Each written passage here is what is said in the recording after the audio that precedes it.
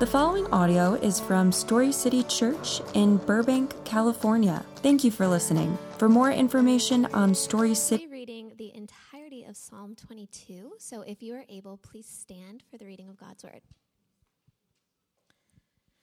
My God, why have you abandoned me? Why are you so far from my deliverance and from my words of groaning? My God, I cry by day, but you do not answer. By night, yet I have no rest. But you are holy, enthroned on the praises of Israel. Our ancestors trusted in you. They trusted, and you rescued them. They cried to you and were set free. They trusted in you and were not disgraced. But I am a worm and not a man, scorned by mankind and despised by people. Everyone who sees me mocks me. They sneer and shake their heads. He relies on the Lord. Let him save him. Let the Lord rescue him, since he takes pleasure in him. It was you who brought me out of the womb, making me secure at my mother's breast. I was given over to you at birth. You have been my God from my mother's womb. Don't be far from me, because distress is near and there's no one to help. Many bulls surround me. Strong ones of Bashan encircle me. They open their mouths against me, lions, mauling and roaring. I am poured out like water, and all my bones are disjointed. My heart is like wax melting within me. My strength is dried up like baked clay. My tongue sticks to the roof of my mouth. You put me into the dust of death. For dogs have surrounded me. A gang of evildoers has closed in on me. They pierced my hands and my feet. I can count all my bones. People look and stare at me. They divided my garments among themselves, and they cast lots for my clothing. But you, Lord, don't be far away. My strength, come quickly to help me. Rescue my life from the sword, my only life from the power of these dogs. Save me from the lion's mouth, from the horns of wild oxen. You answered me. I will proclaim your name to my brothers and sisters. I will praise you in the assembly. You who fear the Lord, praise him. All you descendants of Jacob, honor him. All you descendants of Israel, revere him. For he has not despised or abhorred the torment of the oppressed. He did not hide his face from him, but listened when he cried to him for help. I will give praise in the great assembly because of you. I will fulfill my vows before those who fear you. The humble will eat and be satisfied. Those who seek the Lord will praise him. May your hearts live forever. All the ends of the earth will remember and turn to the Lord. All the families of the nations will bow down before you, for kingship belongs to the Lord. He rules the nations. All who prosper on earth will eat and bow down. All those who go down to the dust will kneel before him, even the one who cannot preserve his life. Their descendants will serve him. The next generation will be told about the Lord. They will come and declare his righteousness. To a people yet to be born, they will declare what he has done. This is the word of the Lord. What's up, fam? Good to see you this morning. You guys doing well? Good. All right. A couple of you are doing good. That's fantastic. Oh, good morning. Welcome to the Burbank location of Story City Church. We say Burbank location because we do have a location in Granada Hills meeting this morning. And either way, whether you're joining us here in person or online, we are stoked to have you with us. Welcome, welcome, welcome. Again, we want to let you know that your story is welcome here. My name is Jared, and I have the honor of being one of your pastors. I talked about story a minute ago. It's kind of in our name. And so your story does matter, but your story matters because one of our values is that our story is a part of God's story, that what God is doing for the city of LA, he has brought us into his story for it. God is the hero of the story, not us, but we get to play a part in that story of God's story for Los Angeles. Now, the Bible is a beautiful love story between God and his people. It doesn't always seem that way. There's a lot of stuff in here where like, that's a love story, but it's because God has loved his people very much and we have not returned that love very well. What we see through this love story, though, is that God is a pursuant God, that he continues to come after us. He continues, despite our unfaithfulness, to faithfully continue to pursue us, despite the fact that time after time, it costs him pain and hurt. But this pursuant God doesn't just find us and then like, cool, I found you, tag, you're it, now you got to come find me. This pursuant God finds us, enters into our story, finds us enslaved to sin and death, and he paid the price so that we would belong to him. Now, it would be his right to leave us still in slavery, and yet somehow God decided not to do that, to fully restore and redeem us. And so instead of leaving us there, he adopts us as children in his family. That's incredible. To make us full, co-heirs with his son, Jesus. Now here's the deal. As a part of his family, we have a part to play in the family business. We get to be about what God is about. And as Jesus commissioned us to go to the places and people God has called us to be and point them to Jesus by the way we love God and people. To model what it means to apprentice Jesus and to help them do the same. To sacrificially love others because he sacrificed so much for us. Which brings us to our Minute to Mingle question for today. I've got to say, this has been fun because I asked the directors this, I asked some of the staff this about 4 days ago, and they're still arguing the answer. So I'd love to hear what you guys say. Hopefully it agrees with me so I can go back and tell them I'm right. All right, what is the difference between inconvenience and sacrifice? What do you guys have? Okay, I heard heart posture. What else? Size? Okay, that's fair. The size of the incident. Okay, what else? Okay, inconvenience changes your day, but a sacrifice can change your life. Okay, fair. What else? Intentionality. Okay.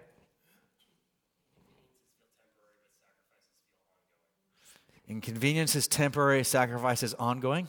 Good. Anybody else want to take a stab at it?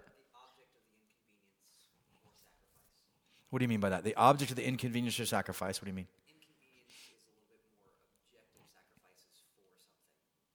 Inconvenience is objective, sacrifice is for something?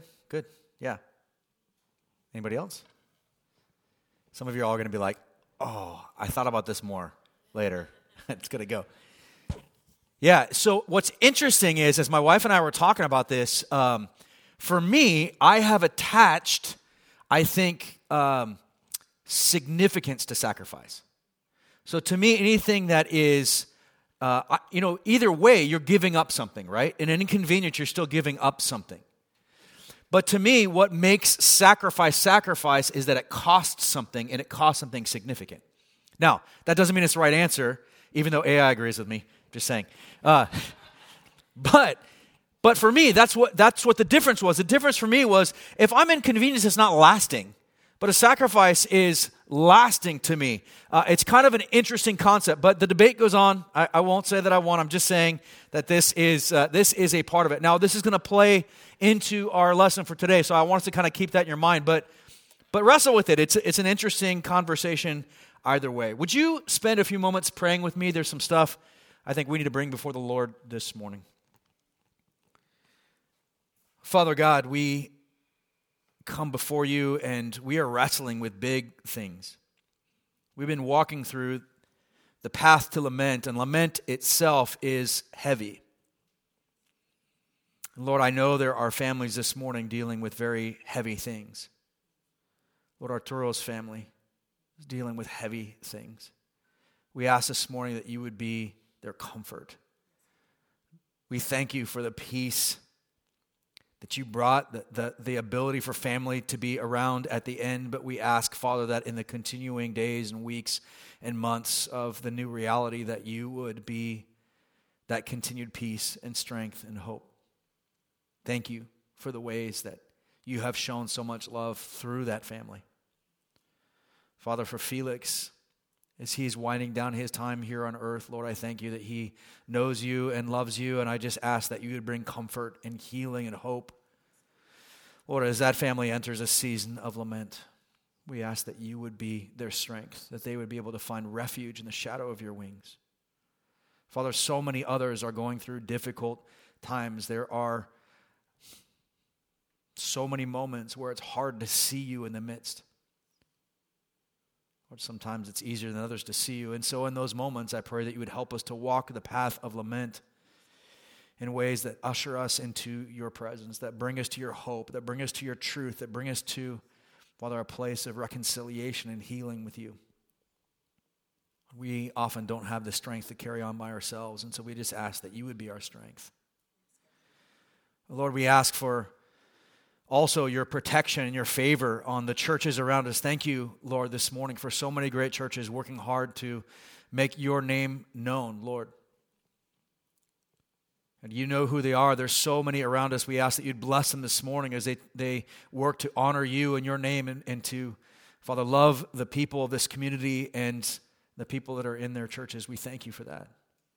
God, we ask for a special blessing in all the downtown businesses, that you would not only protect them and bless them, but that you would increase their revenue, you would increase their business, that this summer would be one of the highest attended and highest grossing summers they've had, that you would pour yourself out on them, and they would know that they are loved and that they are prayed for, God, that you would bless them. Father, we pray for our nonprofits in the city. Thank you for the relationship that you are building with this church and those. We thank you for the Boys and Girls Club especially and all the ways that we are collaborating. God, bless them. I thank you that they work so hard to honor this community and to love this community. I pray that you would, Lord, see them succeed and be successful. And Lord, help us to be able to find more ways to continue to partner in ministry, partner in service to this community. And for this church, Father, I pray that we would continue to have our eyes on you and our eyes on the community, that we would love God and love people in a way that brings honor and glory to you, that doesn't promote our name, Father, but promotes your name. Father, thank you for this time. Speak to us in Jesus' name. Amen. We have been walking through this series, and today we're going to wrap up this series called the Psalms of Lament. And I've basically said I believe that lament is one of the ways that we become healthy in our Christianity. That if we're going to be apprentices of Jesus, we actually have to walk through lament. We cannot have a healthy side of things if we are not lamenting. And so lament is an important part of how we walk through a healthy Christianity. We've learned over the past couple weeks that the path of lament brings us to a place of hope and trust, that it helps us to praise, especially when we don't feel like it, that it brings hope to the communities that we live in and work in and are around. And today we're going to see how all of that is possible. Now, let's not move too quickly past the fact that lament is a heavy place to be. It is not an easy place to be in. We don't want to just go, cool, we all lament, it's great, it's fun, it's easy. Like, that wouldn't be honest. And lament is not a quick thing. Sometimes lament can take years or a lifetime. It's a difficult path. It can be long, difficult, exhausting, and sometimes even lonely. And that's why I'm stoked that we are finishing up with this particular psalm. David writes in Psalm 34:18, "The Lord is near the brokenhearted. He saves those crushed in spirit." And so for those of you taking notes today, this is our big idea for the day. Lament is the path to his presence. Lament is the path to his presence. We're going to explore how the path to his presence is well worn. We're going to see how his presence actually answers our deepest need and how his presence is possible because of the cross. Now, one last thing before we jump into David's lament this morning. We're going to see also that this is a prophetic psalm. Prophetic meaning that it points forward to something else, or it reveals something else about God and his character and his nature. And in particular, this song points forward to Jesus and is Jesus' lament as well. So let's go back and remind ourselves of today's passage, Psalm 22. If you're opening up your Bibles, right to the middle, you'll find the Psalms. The Psalms is dead center in your Bible. The Bible is divided into two parts, the Old Testament and the New Testament. The Old Testament, Jesus has always existed. He is a part of the triune Godhead. 3 in 1, it's a Trinity. It's confusing, I know. You can ask me later. We'll talk through it. But the Old Testament is before Jesus takes on human nature and enters into humanity. So Jesus has always existed, but the Old Testament is before he takes on human nature. The New Testament is when he takes on human nature. That's why it starts with his birth, the Gospels, Matthew, Mark, Luke, and John. And so today we'll be in the Old Testament, right in the middle, the book of Psalms, Psalms 22. It says this: my God, why have you abandoned me? Why are you so far from my deliverance and from my words of groaning? My God, I cry by day, but you do not answer. By night, yet I have no rest. But you are holy, enthroned on the praises of Israel. Our ancestors trusted in you. They trusted, and you rescued them. They cried to you and were set free. They trusted in you and were not disgraced. But I'm a worm and not a man, scorned by mankind and despised by people. Everyone who sees me mocks me. They sneer and shake their heads. He relies on the Lord. Let him save him. Let the Lord rescue him, since he takes pleasure in him. It was you who brought me out of the womb, making me secure at my mother's breast. I was given over to you at birth. You've been my God from my mother's womb. Don't be far from me, because distress is near and there's no one to help. Many bulls surround me. Strong ones of Bashan encircle me. They open their mouths against me, lions mauling and roaring. I'm poured out like water, and all my bones are disjointed. My heart is like wax melting within me. My strength is dried up like baked clay. My tongue sticks to the roof of my mouth. You put me into the dust of death.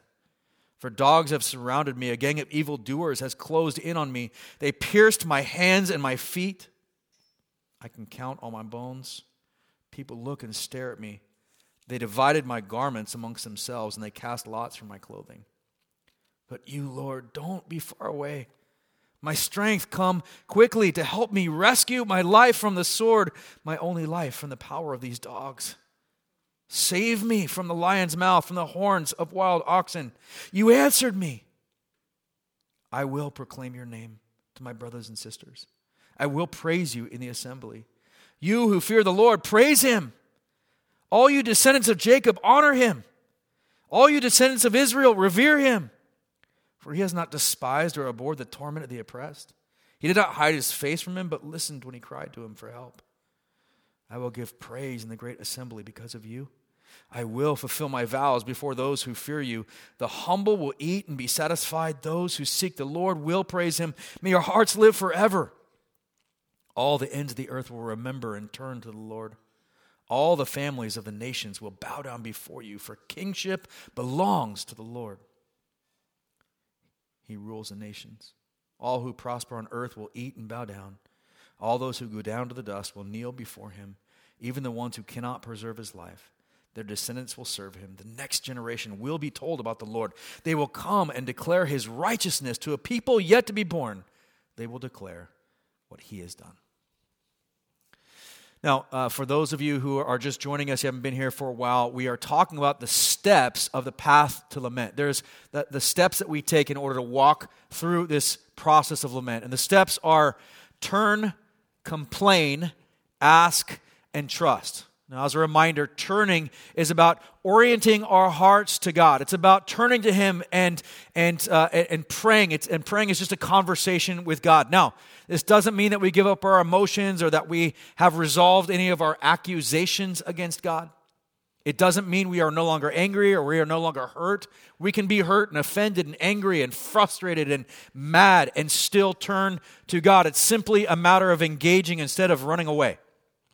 It's confronting God with the truth of what we're thinking, feeling, and experiencing or wrestling with.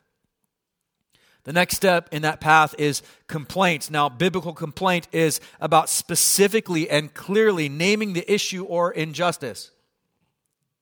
It's about getting to the root of the issue so that it may be brought to God for action.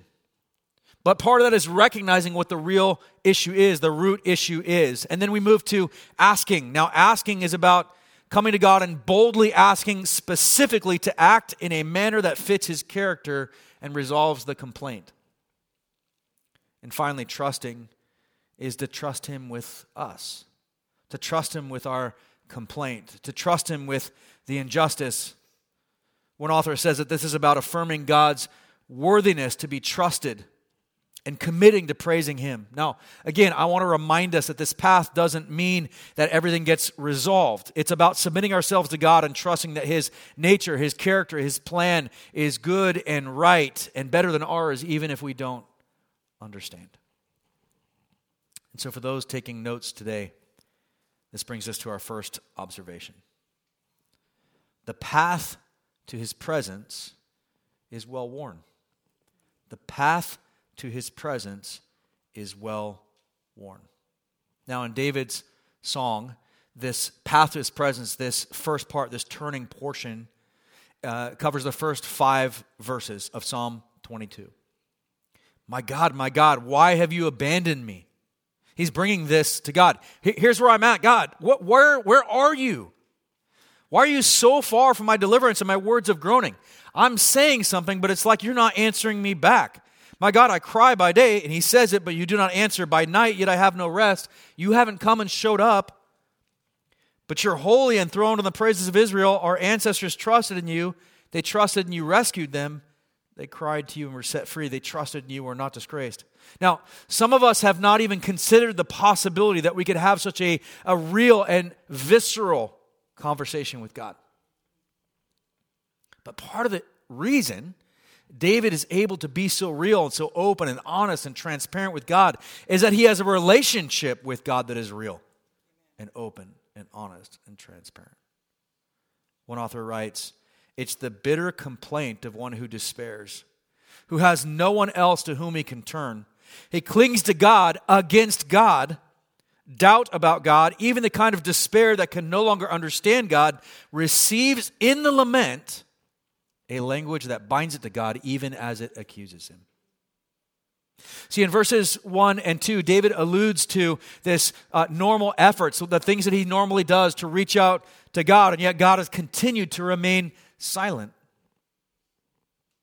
Verses 3 to 5 might sound like he's moving into trust. He's making these statements, but God, you've been faithful before, you've done these things, but it's more like saying, you've shown up before, so I can't figure out why you're not here now. Family, when we first start apprenticing Jesus, everything is new, and we're working through this process of learning what it means to hear God's voice and to recognize God's voice and to try to be obedient. There's a whole excitement about trying to figure those things out. We're learning how to follow. We're growing in faith and trust in God. But the longer that you apprentice Jesus, the longer that you do this, something happens. We humans naturally turn things into routine. We like our routines. It's why we get so upset when somebody sits in our chair. That's my chair. And so oftentimes when we've been apprenticing Jesus for a while, we can end up moving through our times with God as if it's some sort of checklist that we have to get through. And it's not malintent, it's just simply we do our thing and we get to everything else. We treat it like a checklist instead of a relationship that we're building. Now, I found in these moments, over time, I've discovered that God will do something to sort of wake me up out of my routine. He does something that makes me pay attention again. When I was growing up, my best friend had a walk-in pantry with one of those hanging light bulbs, right? And, you hit it too hard, the light bulb swings, and it started to, catch the string. But I was at his house so much, and we ate each other's snacks all the time. That's what kids do, right? You eat each other's snacks all the time. I knew exactly what shelf I was looking for. And so anytime I was like, hey, dude, go grab some snacks. It could be the middle of the night. I got to the place where the muscle memory I knew exactly where that pull string was. I could do it the dead of night without a problem. Straight out of habit or muscle memory. Now, I found that sometimes when we walk with God, we go into that dark pantry, go to pull the string, and it's not there. God moves the string on us. Now, here's the deal. He doesn't get rid of the light. The light bulb isn't gone. He simply wants us to go, wait a minute, what's happening right now? He wants us to pay attention and focus on our relationship with Him. And there's something about this God who pursues us, who values us pursuing Him in return. And this brings us to the next step in David's lament. We see in verses 6 to 10, David specifically name his complaint. Here's what he's saying, God, this is the issue. I'm a worm and not a man. Verse 6, scorned by mankind and despised by people. Everyone who sees me mocks me. They sneer and shake their heads. He relies on the Lord. Let Him save him. Let the Lord rescue him, since He takes pleasure in him. Verse 9, it was you who brought me out of the womb, making me secure at my mother's breast. I was given over to you at birth. You have been my God from my mother's womb. And continuing this thought from verses 2 to 5, David says of God, look, the result of you not showing up, he's continuing this. The result of you not showing up is that I'm not even given basic empathy or respect anymore. I've reached a place I'm treated like a worm. It's so obvious that you haven't shown up, God, that they're saying I'm not even valuable to you. If God doesn't even value Him, why should we? But you made me. You're the one who cared for me and provided for me. Where are you now? Where is that concern now? In this moment, there's this like, God, you started something and you didn't complete it. You began something and you've backed away, and it almost feels like a worse betrayal because you were there and now you are not. Again, I love how real and how honest David is in this moment. He's clear with his emotions and feelings toward God. He doesn't hold back. He doesn't give God his, Christianese, his Christian speak. Well, God, I'm a little angry at you right now, but I know that all things work out for good, so it's going to be fine. But I'm a little ticked at you. I hope I can say ticked. David is as real and open and honest. I mean, this is brutal. We lose some of the translation of the language, but this is not kind. But it's honest. Let me ask you a question. Anybody have an Eeyore in their life? Oh, yeah, you know what I'm talking about, right? Debbie Downer? Yep. If you don't, everybody has one. It may be you. I'm not sure. But the one who's quick to complain but never offers a solution. Do you know what I'm talking about? Right? You're like, how did you turn that into a complaint? Like, I don't even understand how we went from 0 to 100. Like, it wasn't that big of a deal. Or you're like, hey, yeah, I had a bad day. They're like, oh, you think you had a bad day? Let me tell you about it. You're like, God, can I even just tell you, like, this was tough and I'm sorry for you? You know what I mean? But when somebody is only a complainer and never offers a solution or never has any hope attached to what you're talking about, it's draining, is it not? Some of us have those one-sided friends where it feels like all they do is take. And it's hard. Look, there's seasons in life where we all need that. And it's okay to be in those seasons as long as you understand that season cannot last forever. But when that relationship never goes further than complaint, we've missed something in the relationship that's really important. And that's why in this step to lament, we can't just end at complaint. It can't just end there. It actually does not good stuff inside of us, but it actually doesn't help us move forward in our relationship with God either. This is why that next step, ask, is so powerful, so helpful. Because we have actually wrestled with the true nature of the issue and specifically named that complaint to God. We've said, God, I believe that I've wrestled with this long enough to know what the real heart of the issue is. I think this is my real complaint. Now, as a reminder, there's a couple reasons we walk the path of lament. Either when we find that our hearts, minds, souls, bodies, all part of us is not in line with God's word or God's will or God's character, then guess what's wrong? It's not God. And so we walk the path of lament to go, God, I don't know how to get out of this. I don't know how to see it different. I don't know how to possibly think different. I need your help because this is frustrating and there's this disconnect happening. Or the second one is when injustice has been perpetrated against us or against the people around us. And we can walk this path of lament as we cry out for God. The world isn't operating the way that you designed it to be. This is hard. I don't like this. I see this injustice happening and I hate it. Will you move? Will you step into this? Don't let this last. And so if we get to the bottom of those things, what is our real complaint? What is the issue? We can now name it and say, God, this is what I'm having a hard time with. Then we can ask, God, here's what I'm specifically asking you to do about it. For those taking notes today, this brings us to our second observation. His presence answers our deepest need. His presence answers our deepest need. The Bible tells us that God actually knows our needs before we even ask. He says, hey, you actually don't even have to ramble on getting to the, trying to build up to it. Like, God, I kind of hope you listen. I'm not complaining, but he just says, just get to it. I already know. So it's okay. Just tell me.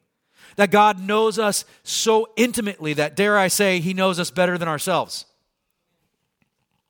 And in Psalm 37:4, the Bible tells us that he will answer the desires of our hearts. Now, that doesn't mean he answers all the wants of our hearts. That word desire is not in the sense of it giving us anything we want, but it's the deepest need, the deepest request of our heart. And the word that is used for desires is the word petition. It's like a human petitioning a God, because that's obviously what it is. But if you think about it this way, like a peasant petitioning a king, I need something. There's this thing happening and I need you to step in because you have the power to do something that I don't. And oftentimes we don't even recognize what the biggest need is in our life, because so often we deal with symptoms and not root causes. And because those symptoms are so pressing, it's hard sometimes to see past the symptoms to the real cause of them inside of our hearts. But God answers the real need of our hearts, not just those symptoms, because God knows us better than we know ourselves. In verses 11 to 21, we see David's petition. This is what David's actually asking for. And I love this. I can't wait to show you something here. Verse 11, don't be far from me, because distress is near and there's no one to help. Many bulls surround me. Strong ones of Bashan encircle me. They open their mouths against me. Lions mauling and roaring. This is not a picture of genteel times. This is how he's feeling. I'm poured out like water. All my bones are disjointed. My heart is like wax melting within me. My strength is dried up like baked clay. My tongue sticks to the roof of my mouth. You put me into the dust of death. For dogs have surrounded me. Evildoers has closed in on me. They pierce my hands and my feet. I can count on my bones. People look and stare at me. They divided my garments among themselves, and they cast lots for my clothing. Does it feel overwhelming yet? But Lord, you, Lord, don't be far away. My strength, come quickly to help me. Rescue my life from the sword, my only life from the power of these dogs. Save me from the lion's mouth, from the horns of wild oxen. You answered me. I love this. Look what he's facing.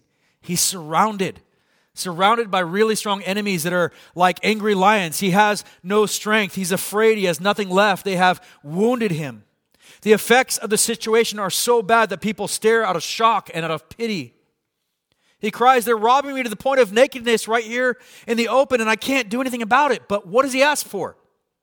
Lord, please let your heavenly missiles rain down and blow them all up.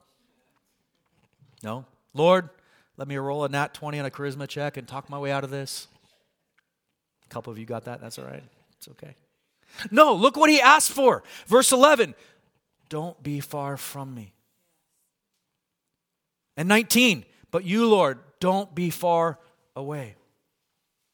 He asked for rescue and salvation in 20 and 21. Rescue my life. Save me from the lion's mouth. You answer me. But the implication is that salvation is only found in his presence. David wants a resolution, but at the same time, he recognizes that God's presence is the ultimate solution to his problems, even if his problems remain unresolved. And this brings us to our third and final observation for the day.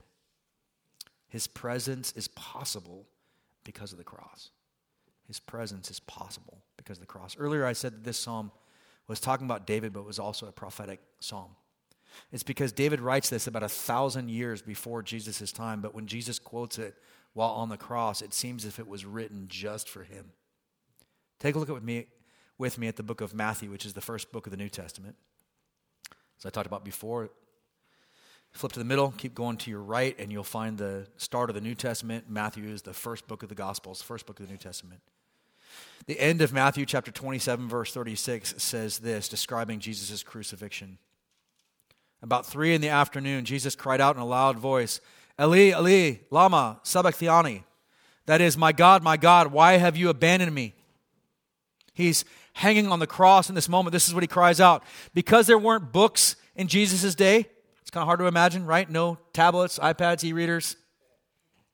There's a culture of memorization. And so when Jesus quotes from this first line of Psalm 22, my God, why have you forsaken me? Why have you abandoned me? Where are you? He would be referring to the entire psalm, and all of the Jews in the area would know exactly what he was referring to, and it would be refreshed in their mind. This whole psalm would come up. They would have known exactly what he's crying out. Now we know this because the Apostle John, his best friend on earth, makes this connection for us in his gospel account. John chapter 19, verses 23 and 24 says, when the soldiers crucified Jesus, they took his clothes and divided them into 4 parts. That sounds familiar. A part for each soldier. They also took the tunic, which was seamless, woven in one piece from the top. So they said to one another, let's not tear it, but let's cast lots for it to see who gets it. This happened that the scripture might be fulfilled that says, they divided my clothes among themselves and they cast lots for my clothing. This is what the soldiers did. And then skipping down, John 19, 33 to 34 says, when they came to Jesus, they did not break his legs since they saw he was already dead. But one of the soldiers pierced his side with a spear, and at once blood and water came out his heart melted like wax. Let's go back and read Psalm 22 one more time with Jesus hanging on the cross in mind. My God, why have you abandoned me? Why are you so far from my deliverance and from my words of groaning? My God, I cry by day, but you do not answer by night, yet I have no rest. But you are holy and enthroned on the praises of Israel. Our ancestors trusted in you. They trusted and you rescued him. They cried to you and were set free. They trusted in you and were not disgraced. But I am a worm, not a man, scorned by mankind and despised by people. Everyone who sees me mocks me. They sneer and shake their heads. He relies on the Lord. Let him save him. Let the Lord rescue him, since he takes pleasure in him. It was you who brought me out of the womb, making me secure at my mother's breast. I was given over to you at birth. You have been my God from my mother's womb. Don't be far from me, because distress is near and there is no one to help. Many bulls surround me. Strong ones of Bashan encircle me. They open their mouths against me, lions mauling and roaring. I am poured out like water, and all my bones are disjointed. My heart is like wax melting within me. My strength is dried up like baked clay. My tongue sticks to the roof of my mouth. You put me into the dust of death, for dogs have surrounded me. A gang of evildoers has closed in on me. They pierced my hands and my feet. I can count all my bones. People look and stare at me. They divided my garments among themselves, and they cast lots for my clothing. But you, Lord, don't be far away. My strength, come quickly to help me. Rescue my life from the sword, my only life from the power of these dogs. Save me from the lion's mouth, from the horns of wild oxen. You answered me. I will proclaim your name to my brothers and sisters. I will praise you in the assembly. You who fear the Lord, praise him. All you descendants of Jacob, honor him. All you descendants of Israel, revere him. For he has not despised or abhorred the torment of the oppressed. He did not hide his face from him, but listened when he cried to him for help. I will give praise in the great assembly because of you. I will fulfill my vows before those who fear you. The humble will eat and be satisfied. Those who seek the Lord will praise him. May your hearts live forever. All the ends of the earth will remember and turn to the Lord. All the families of the nations will bow down before you, for kingship belongs to the Lord. He rules the nations.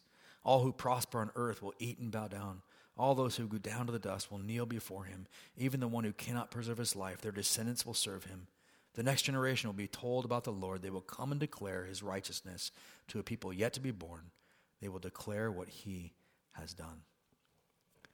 What makes this so incredible, family, is that by Jesus willingly going to the cross to fulfill the plan that God set out in the garden at the beginning of this love story between God and humanity, Jesus takes on the sin, the pain, the punishment, the separation, the death that was meant for us. Now, Jesus has two natures. He's truly God and truly man. And while it says that you abandon me, when he cries this out, he cannot be separated from as God. His God nature cannot be separated from the Father and the Holy Spirit, but his human nature could experience it.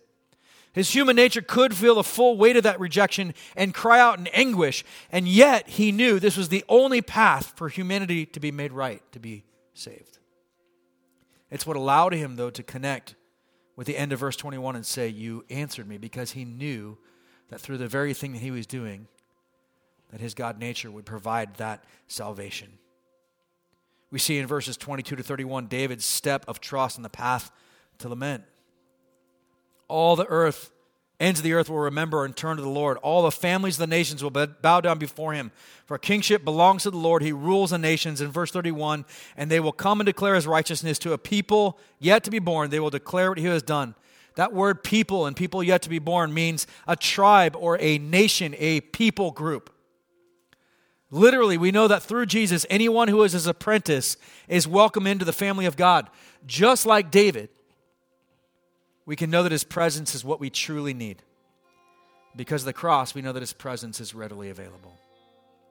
For those seeking him for the first time, or those who are having trouble finding the pull string, walking this path of lament is a great way for us to discover that he has been with us the whole time. Let's pray.